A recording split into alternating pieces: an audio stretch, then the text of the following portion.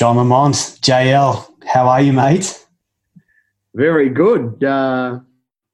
Thanks for the opportunity. It's been a while, and I've been coaching for a long time, and it's great to hear from guys you coached in their formative years and see where they've ended up. And so great to see you and great to chat. Yeah, absolutely. That's why I wanted to do this show, really, and just to explain to people how the AFL system works. So JL coached me in the elite under-18 competition, which is where a lot of I think out of Victoria, over half of the guys that make it into the AFL get drafted out of that competition. I got into the system early, so 16, 17, 18. So we had 3 years together in those formative years for me. And then it's interesting, it's now 18 years later. And so I wanted to actually talk to him about what I've taken from his coaching and applied into mine. But let's start at the top, though, because I'd love for you to tell us how you got into coaching. And I kind of know this story because you would tell us when we were playing. But what was it that attracted you to it? You played at what is the equivalent of a semi-professional, so the elite semi-professional competition in Victoria. But then why coaching after that? Look, it's a really easy answer for me. I grew up in a coaching household. My dad was a coach, and my father, David, he's still with us, still talk coaching with him a little bit now, but he was coaching before I was playing. A lot of dads get into coaching to coach their son or daughter in a particular sport, but my father was the sort of person that coached before I started playing. So in community football, the thirds would start at 10 o'clock in the morning. My dad would coach the thirds and then play in the seniors at 2 o'clock. So he was that sort of person.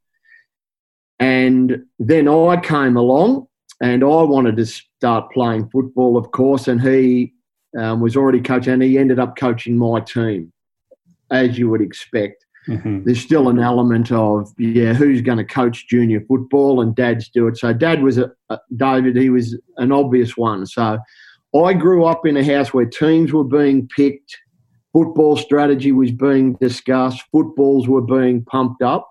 So I think I'm a little bit rare. I always wanted to do it. I always wanted to coach. So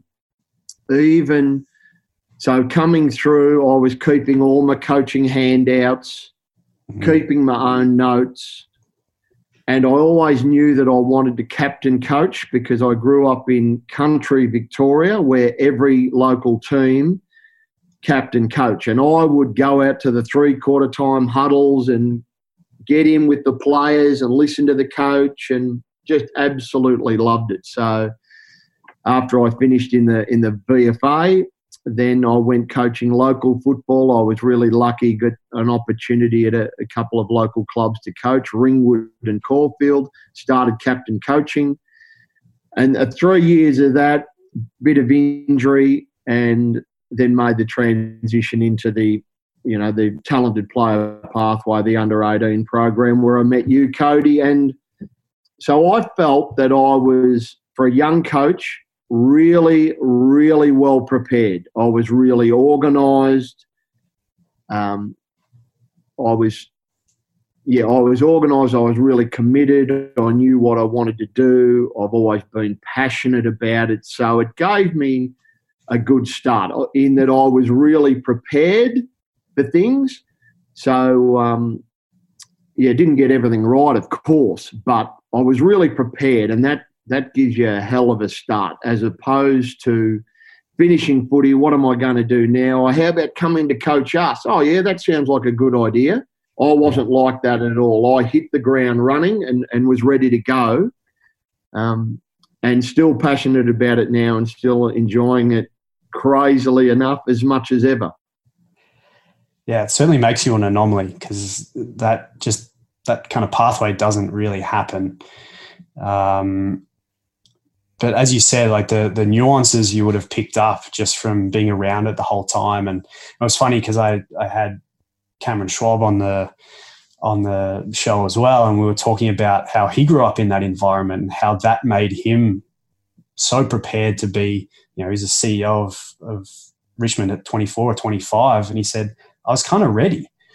And which is bizarre to say, but he's like, I would, all the coaches, like Barras was around at my house when I was a kid, and I would sit there with my dad and listen to, I've got to cut this player. We're going to pick this player. Why are we going to pick this player?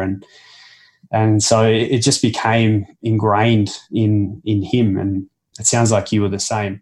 So reflecting back now, like, what have you held on to? Like, what values or beliefs, or, as you've gone through your journey and you've made mistakes, what do you still see as some of those foundational elements that you still hold on to that you probably learnt from your dad? Look, I'm really player or athlete or people-centred now. And I certainly had that in the early days. I'd like to think that, and it's interesting, you could say to me, hang on a minute, that's all BS. Back, We'll get into that later. Yeah. But I'd, care for your athlete. And, so early on, I was probably really strong about the game. I'm coaching the game and teaching the game and so forth. Centre to that is the players, and certainly had a philosophy around care and concern for the player. So that's something that's been there from the start, but it is getting stronger and stronger now in terms of that athlete-centred coaching, which I call now in my philosophy balanced athlete. That point number one in my coaching philosophy now around football is balanced athlete. My responsibility as a coach is to make sure that I have a balanced athlete. Now, as coach, my starting point for that is a conversation. So I'm really strong now on leadership and coaching. It's less about the body language thing and what have you. It's really about, now, have I had that conversation with that player or that person, if it's a coach or another staff member within our club? And that comes down to, asking questions. It's just so crucial having the willingness and that ability to have the conversation with the people. So, I'd like to think that the care and concern, whilst it's certainly evolved, the care and concern has been with me from the start, as well as the love and the passion of the game, but then guiding and coaching and leading in an appropriate manner. Mm-hmm. Yeah, no, I wouldn't disagree with you from my experience with you. And again, it was, like you said, you were a young coach when you had us. And I don't know whether you did this deliberately, but even from my perspective, to me at least, it seemed like you understood with me as a player that you probably needed to be a bit of a father figure. Like, it was very obvious that I was without a father figure, single mum, and I know you would speak regularly to my mum and kind of understood that dynamic. So I don't know whether you did that deliberately or you understood that I probably needed some of that care and concern, but that I always felt that way anyway. Yeah, so as certainly even back then, and again, it's things have got stronger in my coaching. One of my guiding principles is keep it real. Don't be unrealistic with things. So keeping it real, for me to do that, I need to understand what's going on in this athlete's life. So, I would have understood you came into the program with single mums. So that's a very real situation. So I need to understand that as a coach, and then make sure I'm observing appropriately, reading the cues, and coaching appropriately. And it's such that period 16 to 18. You're on the transition from boy to man, schooling, stars in your eyes. It's an incredible period of time, and I've felt one thing with I've felt privileged to be in charge of that age group. And then when I left the TAC Cup program and had 7 years at North Melbourne, where the same sort of thing, they're a little bit older, but they're into a league club, and the same thing, care and concern and ask questions. Everyone's different. Everyone's got a different set of circumstances. In football, there is still an element, and I would imagine with most group sport, there's an element of treating everyone the same to a point, and then the little nuances of everyone's a little bit different. But there's that core thing that we all have to stick to, and that's how we'll coach them as a coaching group. But everyone's got their little nuances, and I believe the effectiveness of coaching is enhanced if you understand that. Have the conversation with the player or your listening group, in the corporate world, staff member. Let's have that conversation, and if it has to be a hard conversation, that's part of our role as a coach or a supervisor, to have it, and have it as soon as we can, in the appropriate time frame. Yeah, that's something that I've spoken about a lot. I've been lucky enough to give some talks, get up on stage for corporate audiences, and I just talk about coaching. It's, I consider myself a student of the craft and was interested in it. I was a thinker as a player, which set me back as a player. I probably didn't realise my full potential because of that. I thought my way a little bit too much through the game. However, now as a coach and being able to pick up on cues like that and understand human behaviour and conditioning especially, I think that's where a lot of leadership needs to go is you're right. There's this idea of like culture and treating everyone the same and everyone gets the same benefits and all this sort of stuff. But at the end of the day, every human being has that conditioning element. Single mother, grew up in this neighbourhood, grew up in this socioeconomic group, this person's first language, second language, third language, whatever it may be, impacts how they perceive the world. And so to think that you can treat them the same as everyone else is, I think that's a lot more developed in the sporting world and not really understood in the business world yet. But I think it's going to need to be. Yeah, interesting. I started I started work in a corporate environment, insurance, and but I've been out of it for a long time. So that's interesting. The whole psychological, where people are at, just ties in with as I said, keep it real. And to keep it real, you have to have an understanding of the person's framework, and as a coach, the framework they've come from. As a coach, I try and make sure that the athletes there's a team framework, that they understand the team. This is what we're working towards.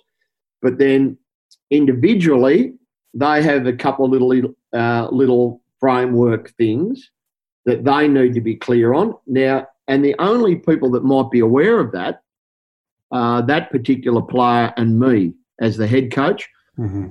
Or if I've, obviously the last few years I've, in a head coach position where I've had an assistant where I might, depending upon the level of the issues at hand, whether you bring an assistant coach into the mix or whether it is just between player and head coach, and they're the decisions that you've got to make depending upon the sensitivity of the issues of the framework that the player brings in to our team. So, interesting, really interesting. I'm sure I'm only halfway through it, but I'm the Chicago Bulls video of the Last Dance. Really interesting stuff. Not so much about the prodigious talent of Michael Jordan and his, the incredible mix of high talent, high drive,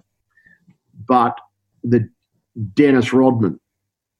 And to see that dynamic and the framework of what Dennis brought to the group and his background, just interesting stuff. So just a great example. You can't coach Rodman the same way you're coaching Jordan.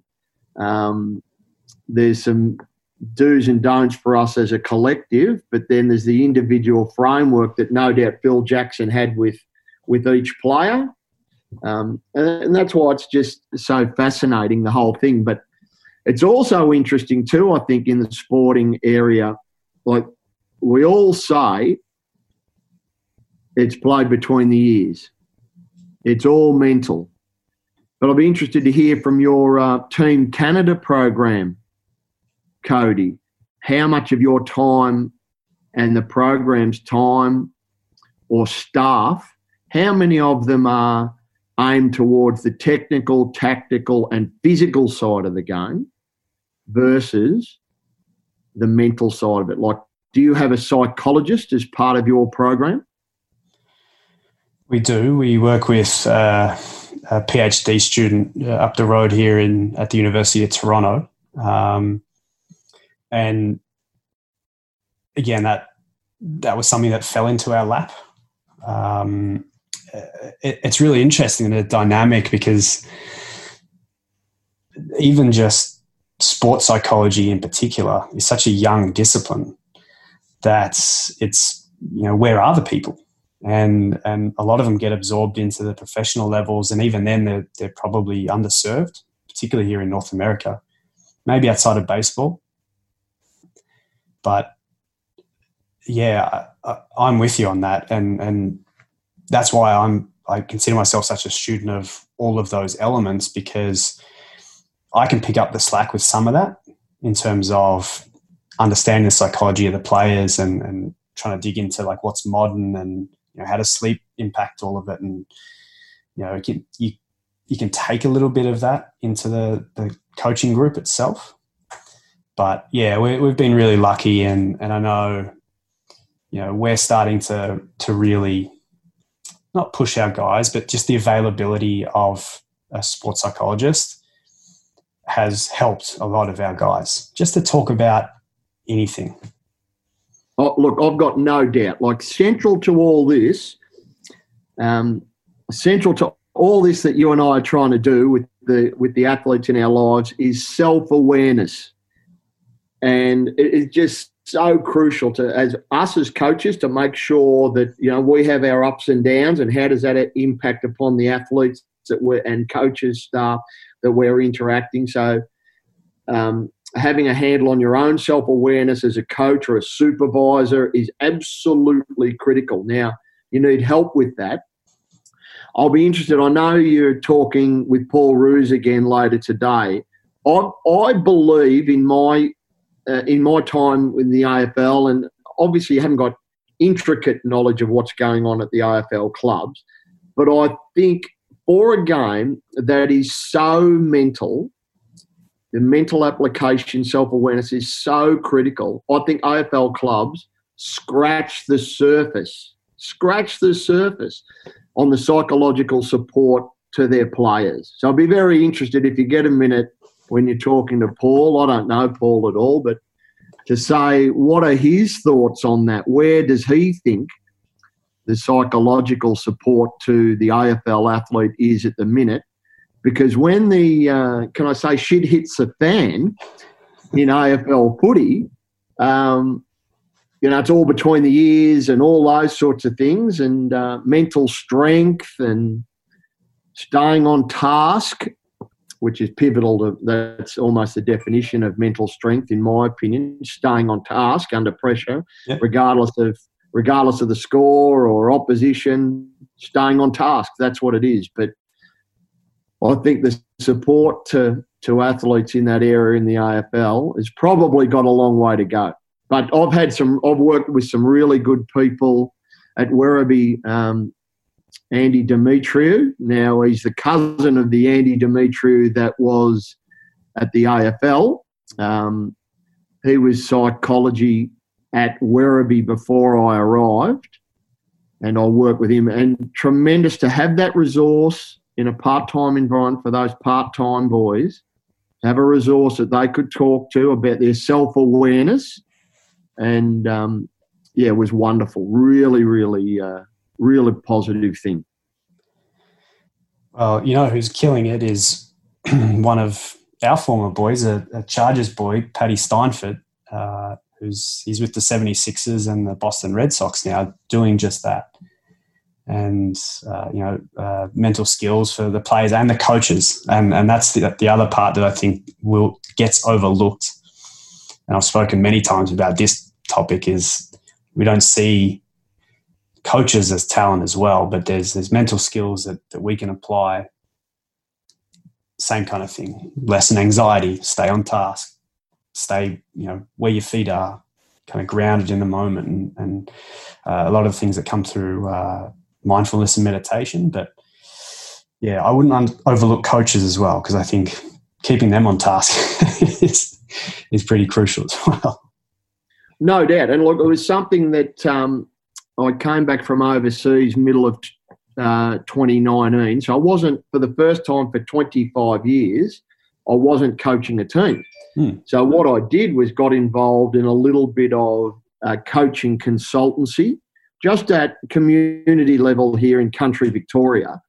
And the old saying, well, who is coaching the coaches? I'll tell you, no one. There's just a lack of support there. And I gave some feedback to a reserves coach at local level. And he was so appreciative and finished it off by saying, you know what, in all these years of coaching, this is the first time I've had any feedback. So, there's support of coaches and mental skills, as you called it, staying on task themselves, balance. It's interesting, and obviously there's been guys, Bomber Thompson over here, Scotty Waters got in a couple of years out, Dean Laidley, chews them up. And you just sort of wondered through those periods to what level support that they got. And in local footy, community football over here, there's a lot of instances of guys going into coaching, doing it for 2 or 3 years, and then they're out. Right. And part of it is because they're burnt out, exhausted, didn't realise how much time it took, probably a lack of support, the mental skills stuff to keep some balance and to delegate, all those sorts of things. Not being done. So then, a guy goes into coaching, does it for 3 or 4 years, and then leaves. It takes all that experience, whatever he's learned. So the game is the lesser for it. So, when I'm hearing myself say all this, and I think, we've still got a long way to go. We do. And again, we were talking beforehand about, times like this throwing up new challenges, and now particularly in AFL footy, especially when you start to lessen the staff levels, you wonder what's going to slip through the cracks. So there was already stuff slipping through the cracks, and now you take away half the staff that may or may not ever come back. We don't know. You assume they do eventually, but it starts to become, there's going to have to be some innovation and some rethinking go into that. You talked before, we'll change gears a little bit here. You talked before about the honour of being able to coach young men and then seeing where they end up. And I'm literally on the other side of the world right now in Toronto, but even thinking back to our team I was sitting with Nick Rutley when I was back home in January, and we talked about our top age team, the 2002 team. But on that squad, we had guys go on to win AFL premierships, multiple premierships. Toby Pinwell go and become an all-time great at one of the oldest football clubs in the history of the world. Guys go on to business success. Guys go on travel. Yeah. What does that mean to you now? And that's just 1 year, and you've obviously coached a lot of young men over the years, but what does that mean to you now? The first thing when you say all that, it annoys me that I haven't put more time into keep in touch and stay in touch and track guys down and what are you doing now and all those sorts of things. But we all like you, we didn't, been 10 years or whatever it was when we touched base a while ago, you just get on your own tangents and off in your own lives and those sorts of things. But luckily enough, still see enough guys like Pinwell and Pete Summers, Alistair Neville, guys that were making their way in footy that were all part of that team. At one stage, we had 3 guys were captain of VFL clubs because Luke Cotchett was coach at Port and Summers was coach of Sandringham and Neville was coach of Coburg. Look, it's rewarding to see that. And I suppose, you guys came in with strong family environments, a level of talent that meant you ended up in the talented player pathway. But good family environments, it's just rewarding to see, and you just sort of hope that, maybe you had a thimble full of input into their lives, and they've been able to take some of the concepts forward. And, I ran into a guy who I coached at the Eastern Rangers and ran into him last year basically on a beach in Vanuatu.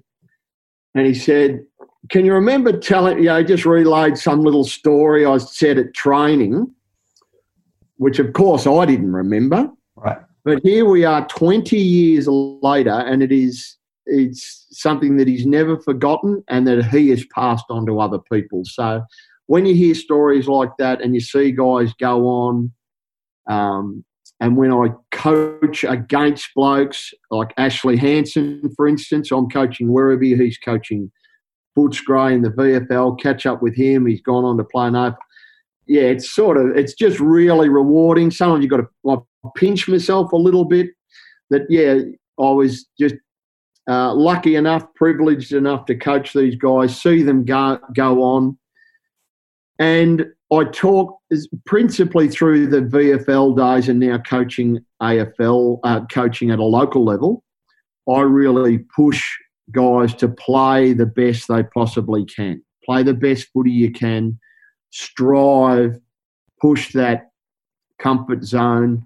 And what I stress to them is that the decisions that they make as a 19, 20, 21-year-old about their sport, which is their hobby or their passion, but if you're playing at a higher level and you're exposed to people with higher standards and striving to be the best you can, then the decisions you make along those lines will stand you in good stead to make sure that later in life you're a better partner to your wife, a better father to your children because of the standards that you've set for yourself.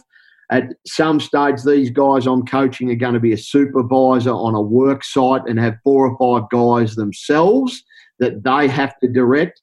If they've taken the soft option and just dropped down and played their sport at a lower level for money and those sorts of things, well, that compromises, I think, the standards that they can reach in the other areas of their life. So back to your initial question, it's rewarding to coach young men that have gone on and been really productive and had an impact in other people's lives. So it's just that, You know, you throw a grain of sand in the water, there's a little ripple effect, but you throw a big stone in there and that ripple effect that goes out there. So to have been a part of that for so many young men now after having coached for 25 years is, yeah, it's a wonderful thing. And I don't take it for granted. It's been enjoyable and rewarding. Yeah. I want to tell you what I took from you, but before that, I'll ask the question that's going to be on everyone's lips. What do you remember about coaching me? Was it a joy or was I a handful?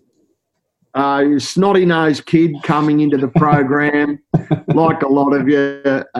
You achieved pretty good success at the local comp in Glen Waverley out there somewhere. Good speed. Yeah, I use the term overthinker, a little bit of an overthinker, a little bit affronted early on, more so in 2001, not so much the year 2000 when you're a 16-year-old, a little bit affronted. You know, you come in as an on-baller, I'm teaching you to play in a different role, you know, play across half-back and a few things like that. So asking a lot of relevant questions but overthinking it a little bit, which is completely normal, not for everyone, but for players of your personality type. But yeah, ability, could win his own ball, good speed, penetrate the game, break the lines a bit, that old cliche. Pretty good kick, could kick the ball pretty well. Certainly developed the defensive side of your game. It was probably, my recollection, he was a bit lacking early, like most talented on-ballers come in and, you know, what do you value? Getting the ball. So part of the role as a coach is to challenge value systems. That's a very important part of coaching, is challenge the value systems. What do you value? Most guys come in and value getting a kick. Well, hang on, what about just keeping your opponent under wraps and doing a few things for the team? So I had to challenge your value systems in that area. But no, you're a valuable member of the team, a contributor to that team over those couple of years. And, yeah, I really enjoyed coaching you, without a doubt. And I enjoyed our conversations because you did think about it. And you certainly developed a level of rapport with me and a level of confidence where you could, my recollection is anyway, that you could come and talk to the head coach about things and get some clarity. So, no, it was an enjoyable time from my perspective anyway. And we had, you know, we won more games than we lost in those 2 years too. So played finals in both years and, no, it was good. Yeah, we had a great team, and to your point, the standards were something that stood out to me, and it's really resonated with me. I've been reflecting on this a lot recently, actually, and especially with the Jordan documentary on top of it, of how when you get groups together that are matched on talent, so they have a similar level of talent. So, you know, we're in the elite system, so yes, that's a tick, but there's also a certain nuance to that. And then also an understanding of what the compete level that's going to be necessary to achieve our goals. I think those two things are what I've been reflecting on from our teams. And, you know, again, you've talked about some of the guys like Ash Hansen. We had Luke, Sam Power. We had Andrew Carazzo, Josh Gibson, Cam Crow. Like, we had a ton of guys. Nick Thomas. Like, we were really lucky that we all knew each other because we were a small geographical region. So we all played together in school footy. But then we also matched, or you brought out of us, a compete level that I think everyone was like, yeah, let's do this. This is going to work for us. And yeah, I mean, for me, you're right. Geez, you taught me to defend. I came in, I was a centre-half forward at under 15 level. Made Vic Metro as an under 15 as a centre-half forward. By 16, I was a ruck rover. And then you were like, go and play in the back line. Yeah. That's my recollection, that you couldn't even spell back flank. And I'm asking you to play there. Yeah, like, but it was just an obvious, it was an obvious thing for a few of you guys coming in. But it was also, I'll be interested to hear your recollections on this. For a young coach, coaching the Oakleigh Chargers was a tremendous grounding, and I will be forever appreciative to Bob Batty and Darren Flanagan for basically supporting me in my application to get the role. But because of the private school setup, where as a coach, I had to mesh together the non-private school boys who were available most weeks, but then the Catholic school system who were there, they were playing Wednesday. So that compromised training because I had to modify training. So the group dynamics, which is crucial, the group dynamics to get them to play together as a team. We had almost two teams when the private school boys would come back in, and they weren't all available all the time. And as a coach, I'm continually trying to mesh together all that. Great challenge, but great grounding for a young coach to try and bring all that together. What are your recollections on that aspect of the Oakleigh Chargers team and the bringing, because we were far from stable. We'd play a lot of players every year because we had no choice. They weren't available. They went back to their school team. Trinity boys went out one week, and then the St. Kevin's boys, then they came in and managing, because all you guys are your talented players from the districts, if I can use that. So there's ego there. So we're balancing all that. There's the big metro when that comes in, and blokes want to play that. So their objectives change again. As coach, I've got to try and harness all that and bring all that back in together. Was a great grounding. What's your recollection, Cody, of that aspect of playing in a team like that? Yeah, and I'll preface this with this was before private school scholarships and what's going on now where every kid in the TAC Cup's on a scholarship. I don't think it was as disruptive for the playing group. And the reason I say that is, or at least from my perspective, is because we were so small, so as a geographical region. So to explain to everyone, the whole state of Victoria is broken up. And so Oakleigh is just a particular region we would play in Oakleigh. But where you live dictates who you play for. So even from, we were essentially two regions. There was like Waverley and Yarra. And most of the guys, whether they're private school or not, played club footy against each other. So we were kind of in rep squads together all the way through from 12, 13, 14. So a lot of guys knew each other. So it wasn't, even though, Brownie and Slady would go off and play for Scotch, when they came back, they just kind of slotted back in. Now, I was also mostly in the team, so my perception of that, might have been different to someone who was getting knocked out when the private school guys would come back. But I always thought, just because, we were so tight as a geographical location, you would play or watch so many of the guys play so regularly that you understood, like, it wasn't foreign when they came back, I guess is what I'm trying to say.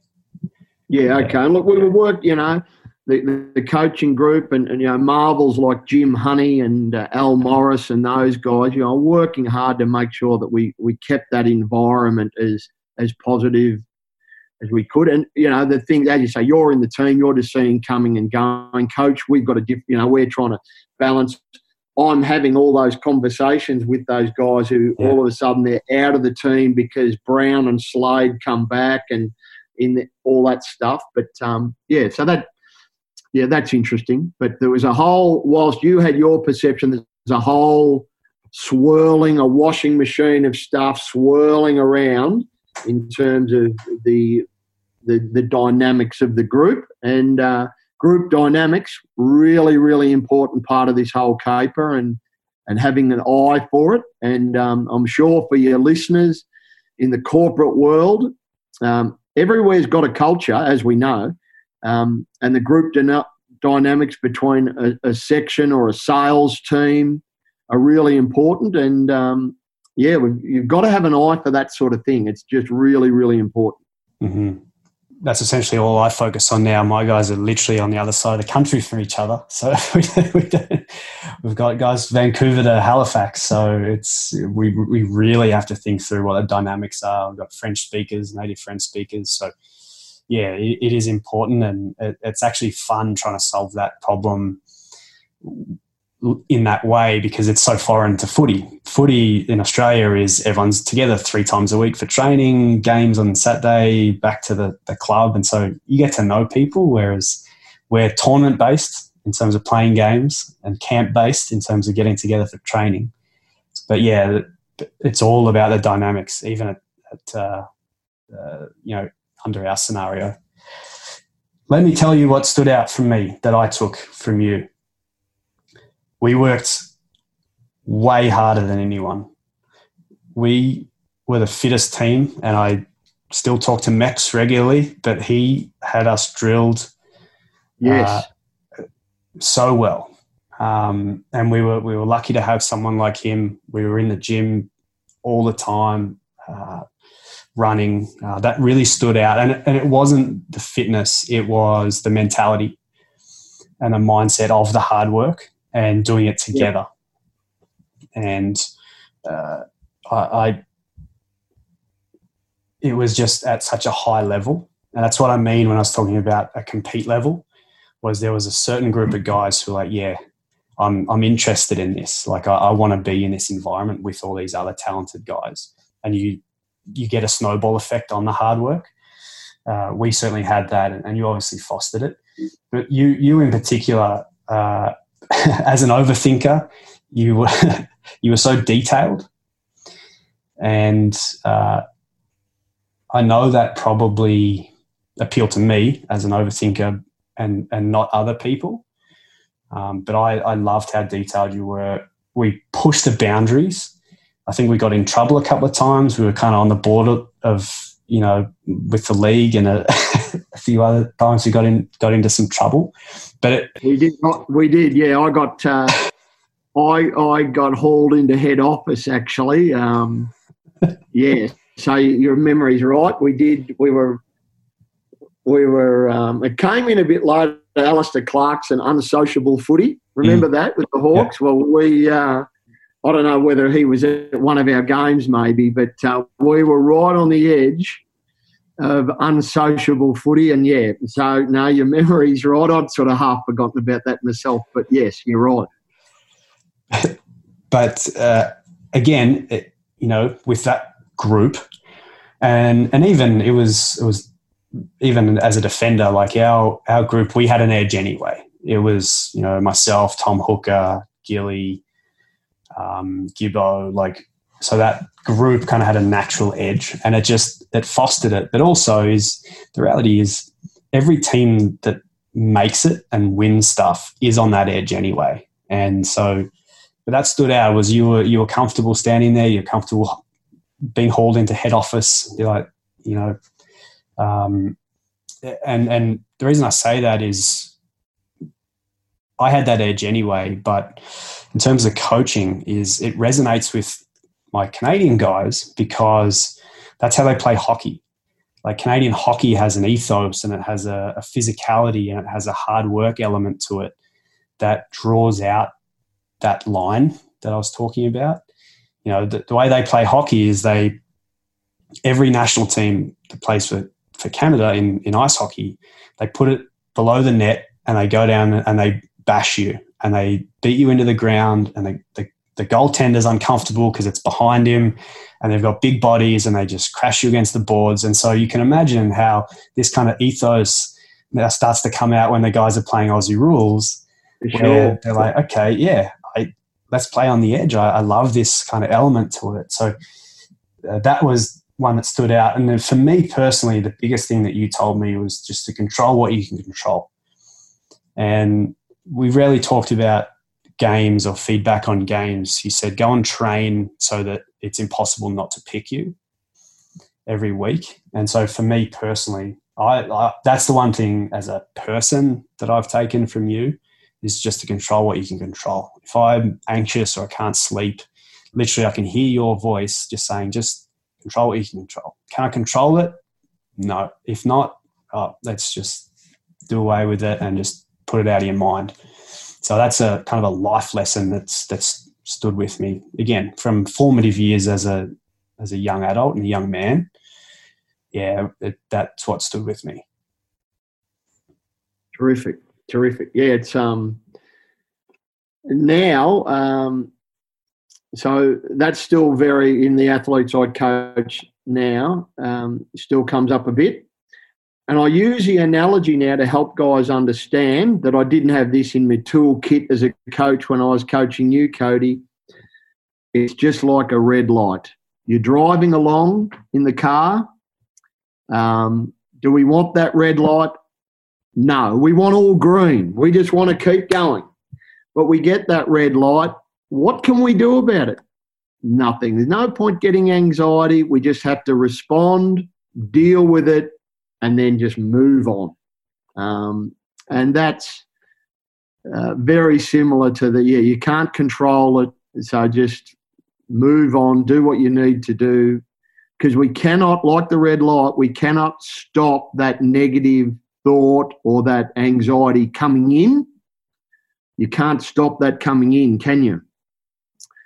But what we have to do is just deal with it. And, yeah, the red light, we don't want that, but we just have to deal with it. So, control what you can control. It's almost a cliche now, isn't it? Those sorts of things.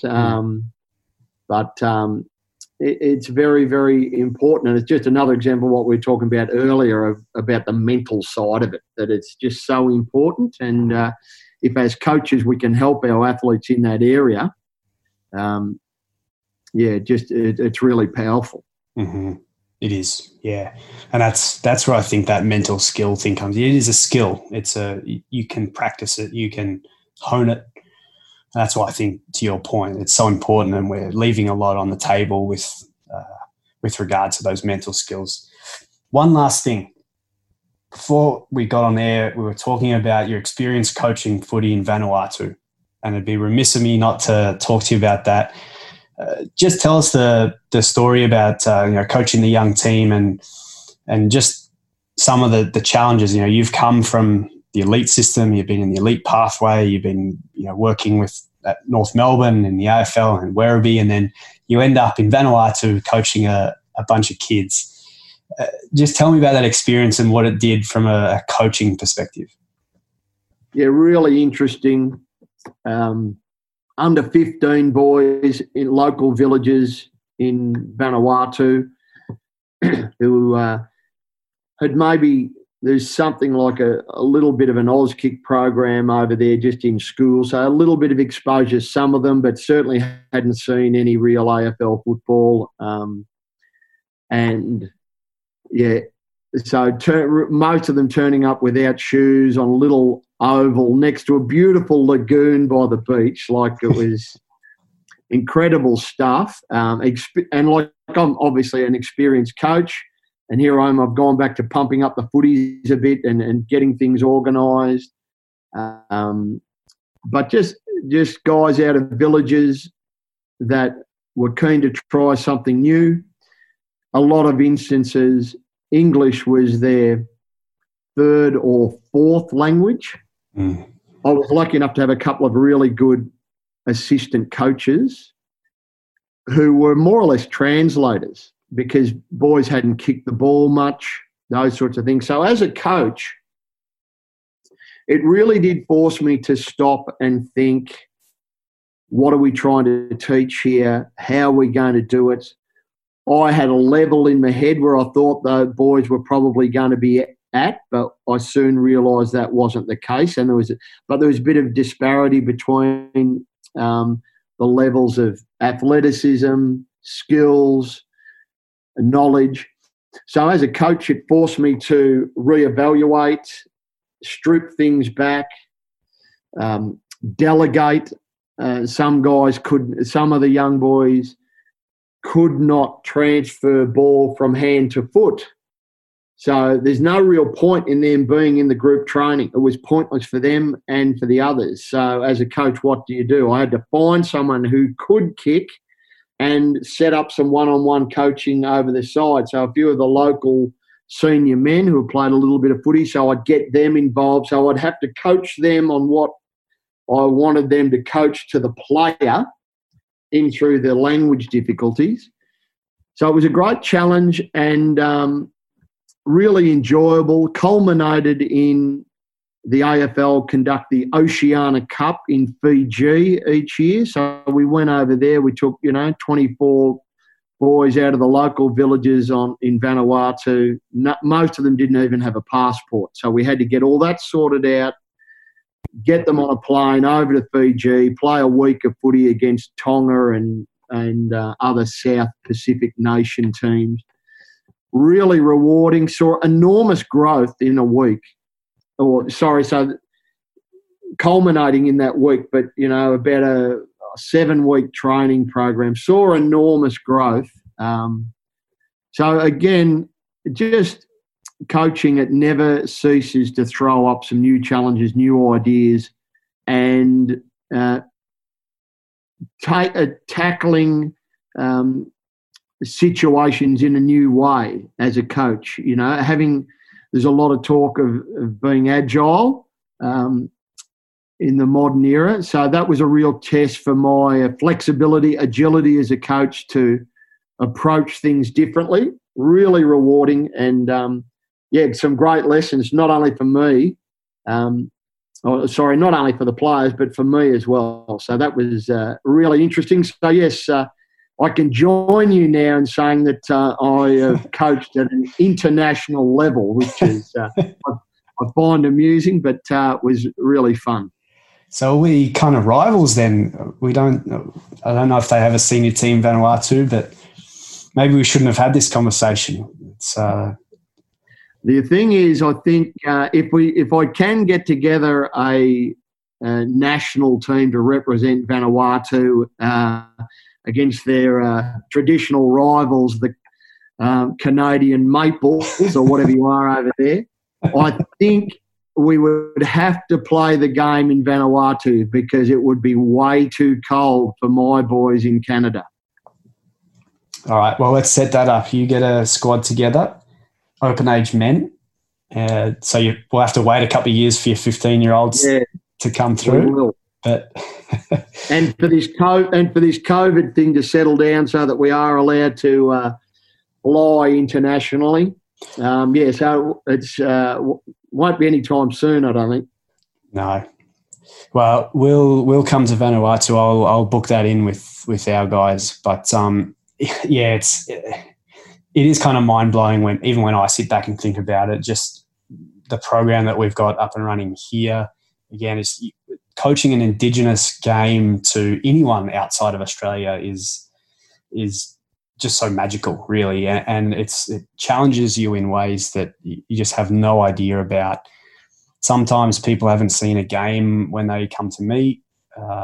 That's very rare because obviously the national program, but sometimes you just see athleticism and you're like, hey, come down and train, and you've got to teach them what a platform hand is and that you can't shepherd facing forwards. And like you talked about agility. I call it like it's coachability.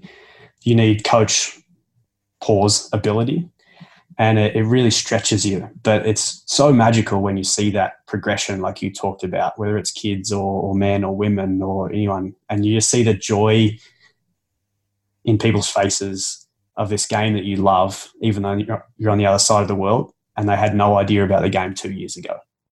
That is the most magical thing. Yes, I could imagine. That sounds, a wonderful positive. Mm-hmm. All right, mate. This has been fantastic. Thank you so much. If people want to get in touch with you, where can they find you? I'm not a big I haven't got a big media profile or anything like that, and I'm not huge on the social media stuff. But you can find me on. You're on LinkedIn.